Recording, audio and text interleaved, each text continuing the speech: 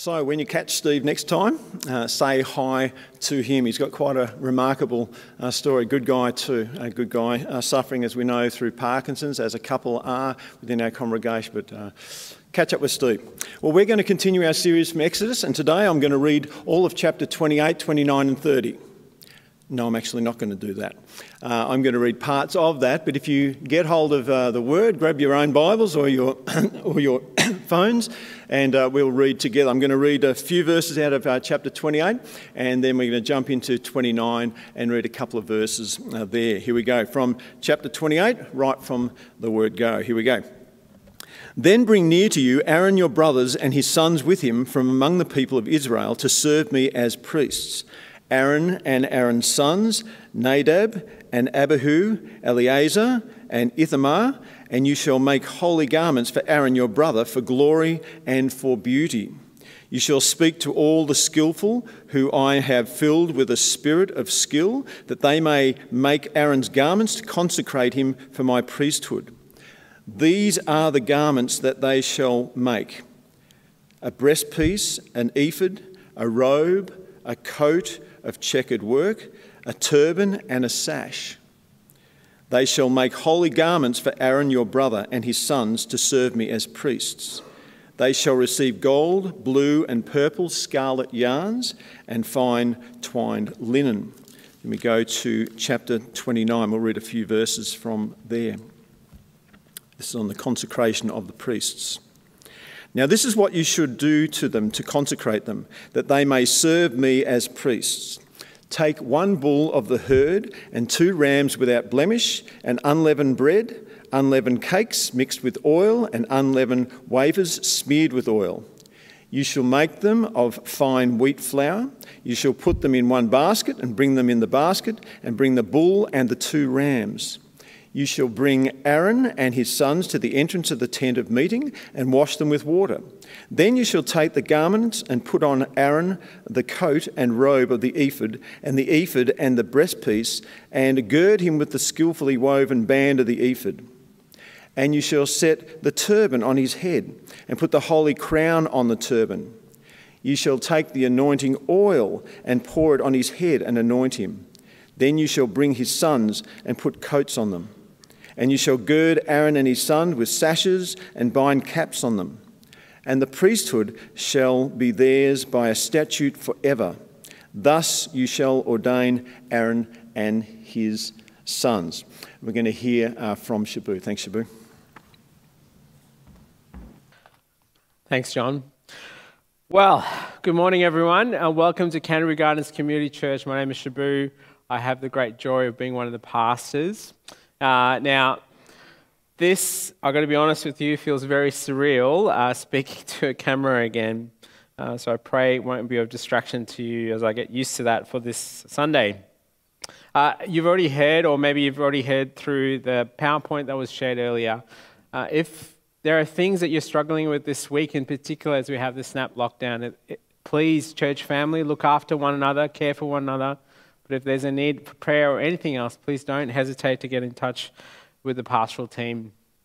We continue our sermon series this morning, as John said, as we continue looking at the book of Exodus. And if you're new to the Christian faith, exploring the Christian faith, maybe someone has shared this link with you, we pray that you will hear what God has to say to you. We pray that as you hear these stories, in particular today, that you realize these are true stories, and because it's God's word, written by the hand of God, the finger of God, it actually has purpose for us this Sunday morning. This Sunday morning, what I want us to consider is this: what it means to be set apart for God's service. What it means to be set apart for God's service. Would you join with me in prayer? Father in heaven, hallowed be your name. Your kingdom come, your will be done here on earth as it is in heaven. Father, you see every single heart right now, wherever we are and however we're either listening or watching this right now. As the one who is sovereign over all, we come before you. Would you minister to our hearts through your word? Lord Jesus, the one who sits on the right hand of the Father, who reigns, would you minister to us May we walk away knowing you more. In Jesus' name, amen. Now, I don't know about you, I think that when someone you meet for the very first time, maybe at a party or wherever it might be, what they're wearing might communicate to you who they are, what they're like. And maybe right now, as we live stream, you are currently from maybe even your pajamas watching this service. I'm not sure. I thought about coming in my PJs here, but I don't think that could work. A few years back, I was invited to a pretty significant meeting with some pastors and leaders from the state of Victoria. I wasn't told at the time when they invited me, it was a friend of mine who was organising it, what the dress code was going to be like. So I assumed it was just going to be like a casual chat over a cup of coffee at some sort of cafe. They did say to me it was going to be in the city. So I head towards the city. They gave me a rough location. And finally, when I arrived in the city, they told me that it was going to be at the business end of Collins Street. Now, I don't know if you've ever been there. Now, I arrived at this particular address and I realised this is a law firm. I arrive at the desk and the security guards are there and they look at me like, what are you doing here? Because I forgot to tell you, I was wearing thongs, t-shirt and shorts because it was a very hot day. I arrived there and the security guard looks at me and says, can I help you? And I explained to them, well, I'm here for a meeting. And they said, oh, what's your name? And I told them my name and they gave me the little card that I have to wear. And so then I had to head up to the lift. As I stood in the lift, I noticed everyone was wearing suits, including the security guards that I just talked to. So I head to this particular room. Unbeknownst to me, my friend forgot to inform me that this particular law firm they were visiting, the office that we were in was actually the office of one of the partners of the law firm. So I arrived to this room in my shorts, in my t-shirt, and my thongs. They opened the door, and there is my friend, wearing a smart jacket, nice shirt, pants, and everybody else in that room except for this guy from the eastern suburbs. For a moment, they looked at me and thought he must be lost. Now, I'm sharing a very silly illustration here. But see, the reality is this, whether you are young or old, what you wear speaks something about you. Now, just to clarify a couple of things, today's sermon is not about some sort of fashion statement, okay? Last week, we heard, as Peter Adam did an excellent job in unpacking Exodus for us, he reminded us in Exodus 25, verses 8 to 9, these words, and let them make me a sanctuary that I may dwell in their midst, exactly as I show you concerning the pattern of the tabernacle and of all its furniture, so you shall make it. So last week we were reminded of this, that God was asking for them to build a place, a home for him. And then now what he's doing is he's calling people to serve him, specific people to serve him in that house, in that place. So if you look with me again in Exodus 28, verse 1, then bring near to you Aaron your brother and his sons with him from among the people of Israel to serve me as priests, Aaron and Aaron's sons, Nadab, Abihu, Eleazar, and Ithamar. Now, the verses that come after that, if you haven't already read it, there's significant detail about what the priest should wear. Now, if you're wondering, you're thinking, okay, priest clothes, does that really apply for me? Actually, there is significant truth in this, even for us today. It's more than just interesting.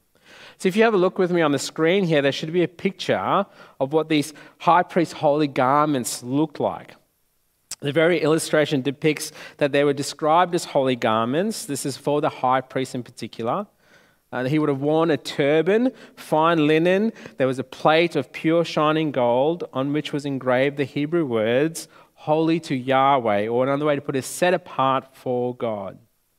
Then he would have had an ephod, a colourful linen torso garment that was woven around the waistband. It had 2 shoulder pieces, each holding an onyx stone. The names of the 12 sons of Israel were engraved on these 2 stones. Now, there was also this breastplate of judgment. It had 4 rows with 3 precious stones. Each of these stones were engraved upon it, the name of the tribes of Israel. And on this breastpiece was also what was known as the Urim and Thummim. This was attached by the ephod by gold chains and rings, and blue robe was around the ephod. You can read the details of this also in Leviticus chapter 8, verses 7 to 8. It was a colourful, also colourful imitation of pomegranates lined the hem of the robe. There was these golden bells. There was this white coat or tunic. There was checkered weave and fine linen. It was all embroidered together, and there was a sash under that robe through. Now you look at all the detail of this picture, you think, what's with all of that? Why go into so much detail? This is God's word. Why would he do that? Well, a couple of things I want us to consider. Firstly, Aaron and his sons, they had to look different from everyone else. So I want you to imagine for a moment someone wearing this amongst the people of God. When they arrive, it's very clearly to see, whoa, there is the high priest who ministers to God on our behalf. Not only that, it was a picture of royalty. They've been set apart to do God's work. And the very garments that they wear are not just any garments. The actual language is they are holy garments. It's much more than clothing. It's actually to show that not only they are set apart, but the very clothes that they wear are set apart. What we're seeing is that they're described as holy garments, set apart. It's a picture of that these garments itself are not just for everyday use that they just wear around the house. This is specifically for the priests. Holy clothes, holy calling. It's to show that they have significant work to do, but they are being set apart wholly for God's work. That they have been set apart for God. The language here as well in chapter 28, you see in verse 2, describes beautiful and glorious garments. Another way to read it, actually, the better way to read it, is that they are weighty clothes. It shows the gravity of their calling and their role. And the very clothes that you see is, another way to put it, one commentator put it, is that you would see that these guys are dressed as the best to serve God. And the very materials that they used and the colors were also the same that was in the tabernacle, the very curtain in the tabernacle. It's a way of showing and saying that these priests, the clothes that they wear, they belong here. It's connected with God's sacred space. The very garments itself was associated as well of describing of the beauty and glory. Actually, it's the same terms in the Hebrew Bible to describe God himself. God himself is holy. God himself is glorious. God himself is beautiful. So in order to serve him, you can't just rock up wearing thongs, shorts, and a t-shirt. The only way to approach a holy, glorious, and beautiful God was to be adorned with holiness, adorned with glory and beauty. This is why the high priest was particularly dressed in such a way. This priest and his sons, the very garments that they wear, have been set apart for God's work, and the garments that they wear have been set apart for God's service. And the very garments itself that you have, that was worn in particularly by the high priest, there's this language, he had a breastplate, and that's set on that picture again. It's up here on the screen for you. The very important piece that's written in there is that the 12 tribes of Israel were written on 2 stones. Now, for us it may seem a bit weird and strange, but there's significance in that. I don't know if you remember, back in Exodus 19, how God describes the very people of Israel. In verses 5 to 6, it says, "Now therefore you will indeed obey my voice and keep my covenant. You shall be my treasured possession among all peoples, for all the earth is mine, and you shall be to me a what? A kingdom of priests and a holy nation. These are the words that you shall speak to the people of Israel." So what you're seeing is actually a visual reality of what God says and what that means.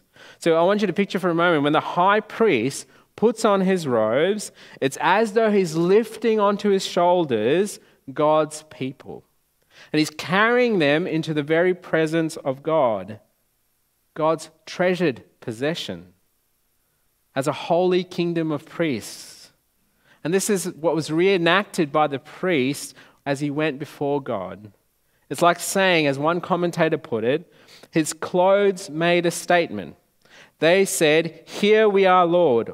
all 12 tribes of us, your precious kingdom of priests.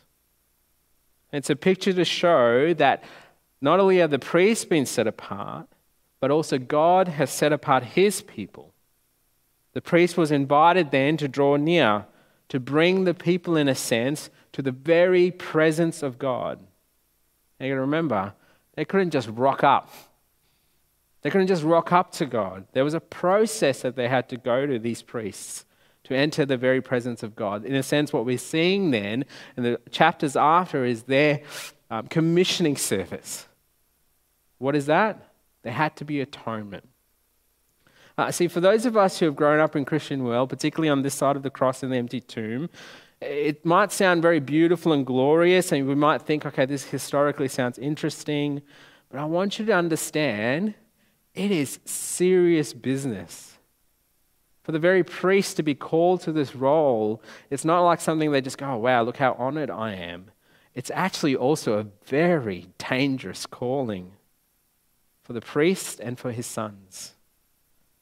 As it says in 28:36, as they're described as holy to the Lord, and both the high priest and his sons, the very garments are consecrated. Not only are they themselves also have to be consecrated, to the point, it goes into so much detail, that their naked flesh had to be covered.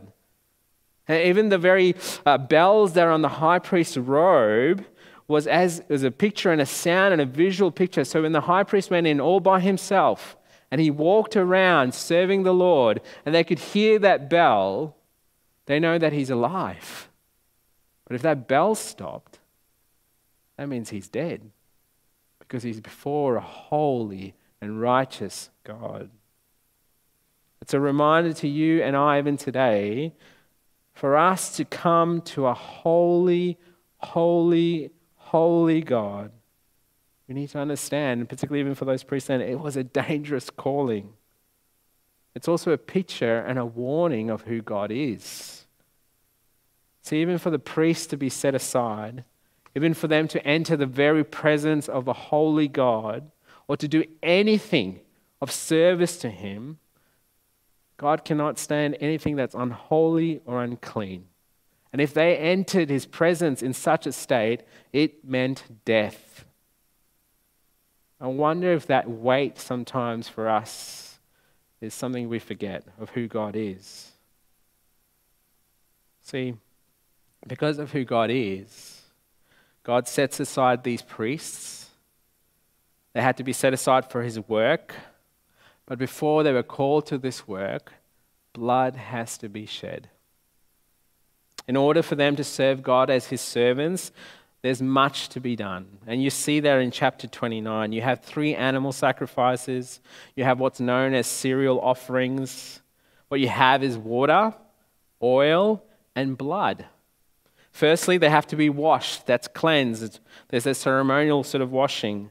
The idea of anointing oil is that they've been set apart. The requirement of blood, there is a requirement of death. And you have 3 animals that I mentioned. You note that in chapter 29, right? They put their hands on the head of the bull in verse 10. This is the animal of sin offering. It's a bull. The laying of hands is a symbol of them transferring their sin onto this bull. The bull becomes what's known as a substitute for them. It's an image of them putting their sins. Another way of describing is theologians and Christians use a word called imputed. It's being put on the bull symbolically. And this is the only way for them to be made holy, to serve God in this context. Then you have what's called the ram of burnt offering. First there's the sin offering, then there's the burnt offering. Guilt has to be removed first before anything is offered to God. Guilt has to be removed first. Then finally, you have the ram of ordination, where it's as though the next step from contributing is to bring an offering, a food offering. This is a picture of fellowship. So I want you to imagine for a moment, for them to enter the presence of God, for them to serve God, they need to the sin has to be dealt with first. Then they have to be cleansed. Then can they only have fellowship with a holy God. So what we're seeing in this moment is God is vividly and beautifully showing what it means to have relationship with a holy God. Firstly, sin has to be dealt with. You can't serve a holy God till that is dealt with.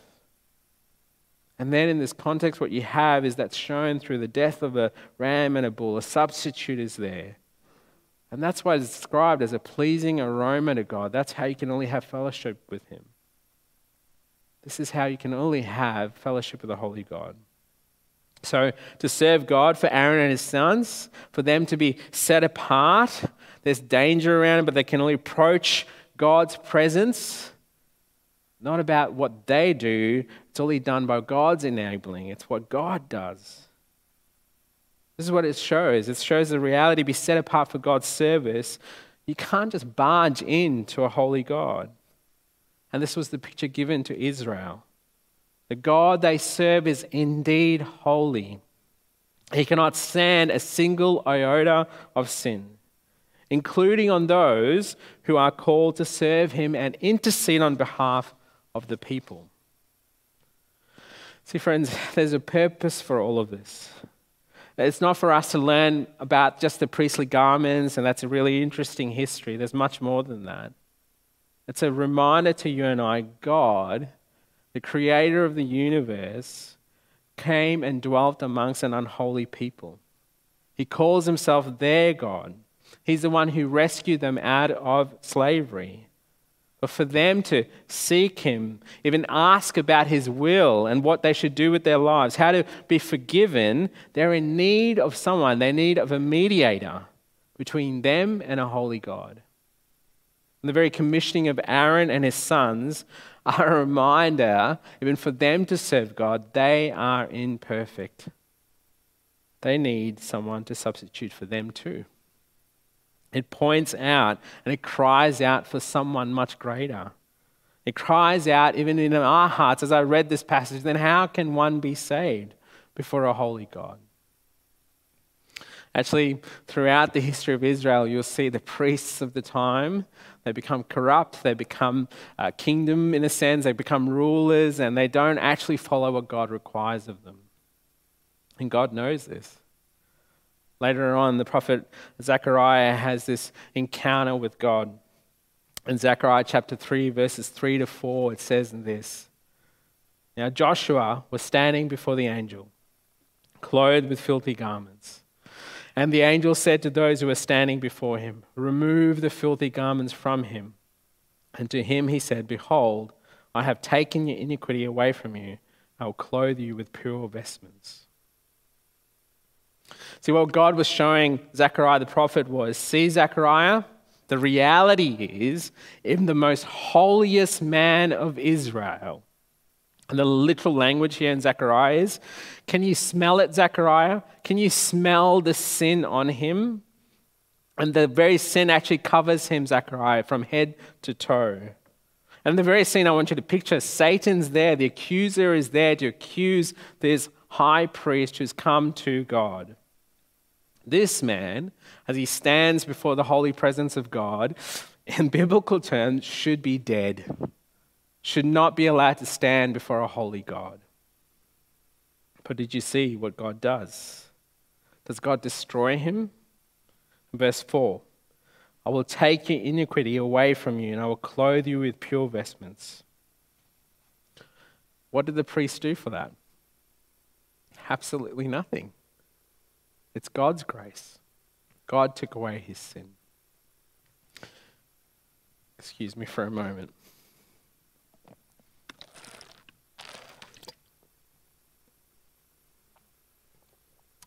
I'm sure we can edit that later. God has to be the one who intervenes. And the very images and these symbols point to the coming of the Lord Jesus Christ, the one who is appointed as the great high priest. In the Gospel of John, you have this remarkable, glorious picture given by the apostle as he writes and records Jesus' death and crucifixion. In John 19, verses 1 to 2, "Then Pilate took Jesus and flogged him, and the soldiers twisted together a crown of thorns and put it on his head and arrayed him in a purple robe. And then you go to verse 23. When the soldiers had crucified Jesus, they took his garments and divided them into 4 parts, 1 part for each soldier, also his tunic. But the tunic was seamless, woven in one piece from top to bottom. What John's doing is here much more than kind of recording what Jesus was given as clothing. There's purpose for it. It's describing the very fulfillment that Scripture speaks of. It also shows Jesus as king and priest. Because in the Old Testament context, there was only one seamless robe that was described. That was the seamless robe of the high priest. So God himself comes again in Christ. He lives amongst a sinful people. But unlike Aaron and his sons who are sinful, Jesus is sinless. The one who proclaims that he did not come to be served, but to serve. He serves in the most ultimate, most glorious and beautiful way. He becomes that sin offering for you and me on that cross. Only his offering could truly take away our sin. He dies.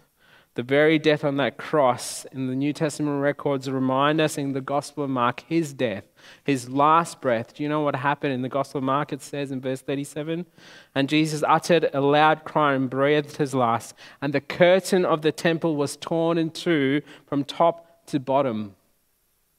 Jesus' perfect work, his perfect offering as the great high priest opens the way for us to have a relationship with the creator of the universe. And yes, even today, friends, God is still holy. And the only way to him is through Jesus Christ, our great high priest. When you and I put our faith in him, he also still calls us to be a holy people. The Apostle Peter would write this in 1 Peter chapter 2. So put away all malice and all deceit and hypocrisy and envy, all slander. Like newborn infants, long for the pure spiritual milk, and by it you may grow up into salvation, if indeed you have tasted the Lord is good. As you come to him, a living stone, rejected by men, but in the sight of God chosen and precious. You yourselves, like living stones, are being built up as a spiritual house to be a holy priesthood, to offer spiritual sacrifices acceptable to God through Jesus Christ. Did you see that? Stones, that language from the passage of Exodus. He continues to say, behold, I'm laying Zion a stone, a cornerstone, chosen and precious. Whoever believes in him will not be put to shame. So the honor is for you who believe, but for those who do not believe. The stone that the builders rejected has become the cornerstone, a stone of stumbling, a rock of offense. They stumbled because they disobeyed the word as they were destined to do. But you are a chosen race, a royal priesthood, a holy nation, a people for his own possession, that you may proclaim the excellency of him who called you out of darkness into his marvelous light. Once you were not a people, but now you are God's people. Once you have not received mercy, but now you have received mercy. Beloved, I urge you, as sojourners and exiles, to abstain from the passions of the flesh, which wage war against your soul. Keep your conduct amongst Gentiles honorable, so when they speak against you as evildoers, they may see your good deeds and glorify God in the day of visitation. Friends, there's so much here in these passages. But what it speaks of is what Christ has done. But also, if you've put your faith in him, you and I have been set apart to serve him. This past week, as John shared, a dear friend of our church family went home to Jesus. I remember I had this moment where I stood with John and their family around the bedside. I had this moment of just being overwhelmed as we talked, as we prayed and spoke. There was this beautiful image of kingdom of priests serving someone who was about to meet their Savior, interceding on their behalf and praying to the Lord. Friends, if you know Jesus and if you're a follower of Jesus, do you know who you are? Church, do we know who we are?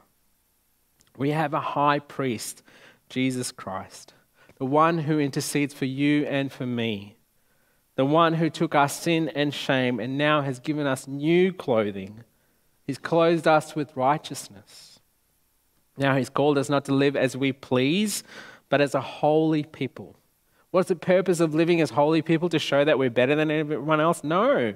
It bears witness to a broken world. You and I have been set apart, to be set apart as a kingdom of priests. This is why it really matters how you and I live. But what matters to God, I'm so thankful about this, is not what you and I wear or not wear, but to whom you and I have been set apart for, to serve Jesus Christ. The question you and I have to always ask is, Lord, will I serve you today, or will I serve something or someone else? See, this is why we as Christians have the greatest of privilege. You and I can approach the God of the universe, our Heavenly Father, because of Christ, anytime, anywhere. I want you to think about that for a moment. In this snap lockdown, you and I don't have to come to a church building to have access to the Creator of the universe. We can come to Jesus anytime, anywhere. And that means you and I can intercede and pray and cry out to our great Savior for our non-Christian friends and our family and others who may be struggling. This means you and I are called, even in this moment in history, in this very snap lockdown that you and I have, that we're facing, you and I have a great opportunity to be His chosen race, a royal priesthood, a holy nation, a people for His own possession, to proclaim the excellencies of who Jesus is and what He has done. Because you and I have been called out of darkness into the marvelous light. Because we were once not a people, but now we are God's people. Once you and I had not received mercy, but you and I have received mercy because of Jesus. And friend, if you do not know Jesus and you're watching this stream right now, I want you to know, going to church will not save you. Doing all good religious things will not save you. Being nicely dressed will not save you. Even being very generous will not save you. What will only make you right with a holy God is being reminded that you need someone. You need someone who will be standing there for you, who calls out to you to return to Him and put your faith and trust in Him. It's only through Jesus Christ. Pray that Christ will reveal, using the language of the Bible, the filthiness of our hearts and soul and realize the grace that He offers. For those of us who have put our faith and trust in Him, you feel as though constantly your work and everything that you do feels filthy. Whether it's because of this very bad week that you've had or things of the past. And as the accuser stands there accusing you, yelling at you, if you know Jesus Christ and He's the Lord of your life, Christ has robed you and dressed you, and because of Him only, because of His work, you are righteous. And then He calls you to live holy lives, not by your own strength, but the power of the Holy Spirit. Followers of Jesus, Christ has set us apart. We are His ministers of reconciliation, appealing to a holy God through Christ to be merciful to our friends, the very state that we live in, the world that we live in, just as He's been to us, to bring many to Him. You and I have been set apart as His priests to serve Jesus, our great high priest. Would you join with me in prayer? Lord Jesus, our great high priest, we bow at your foot. We worship you as the one who is risen and Lord. May we be your servants in this place, in this time, for your glory alone. In the mighty name of Jesus, amen.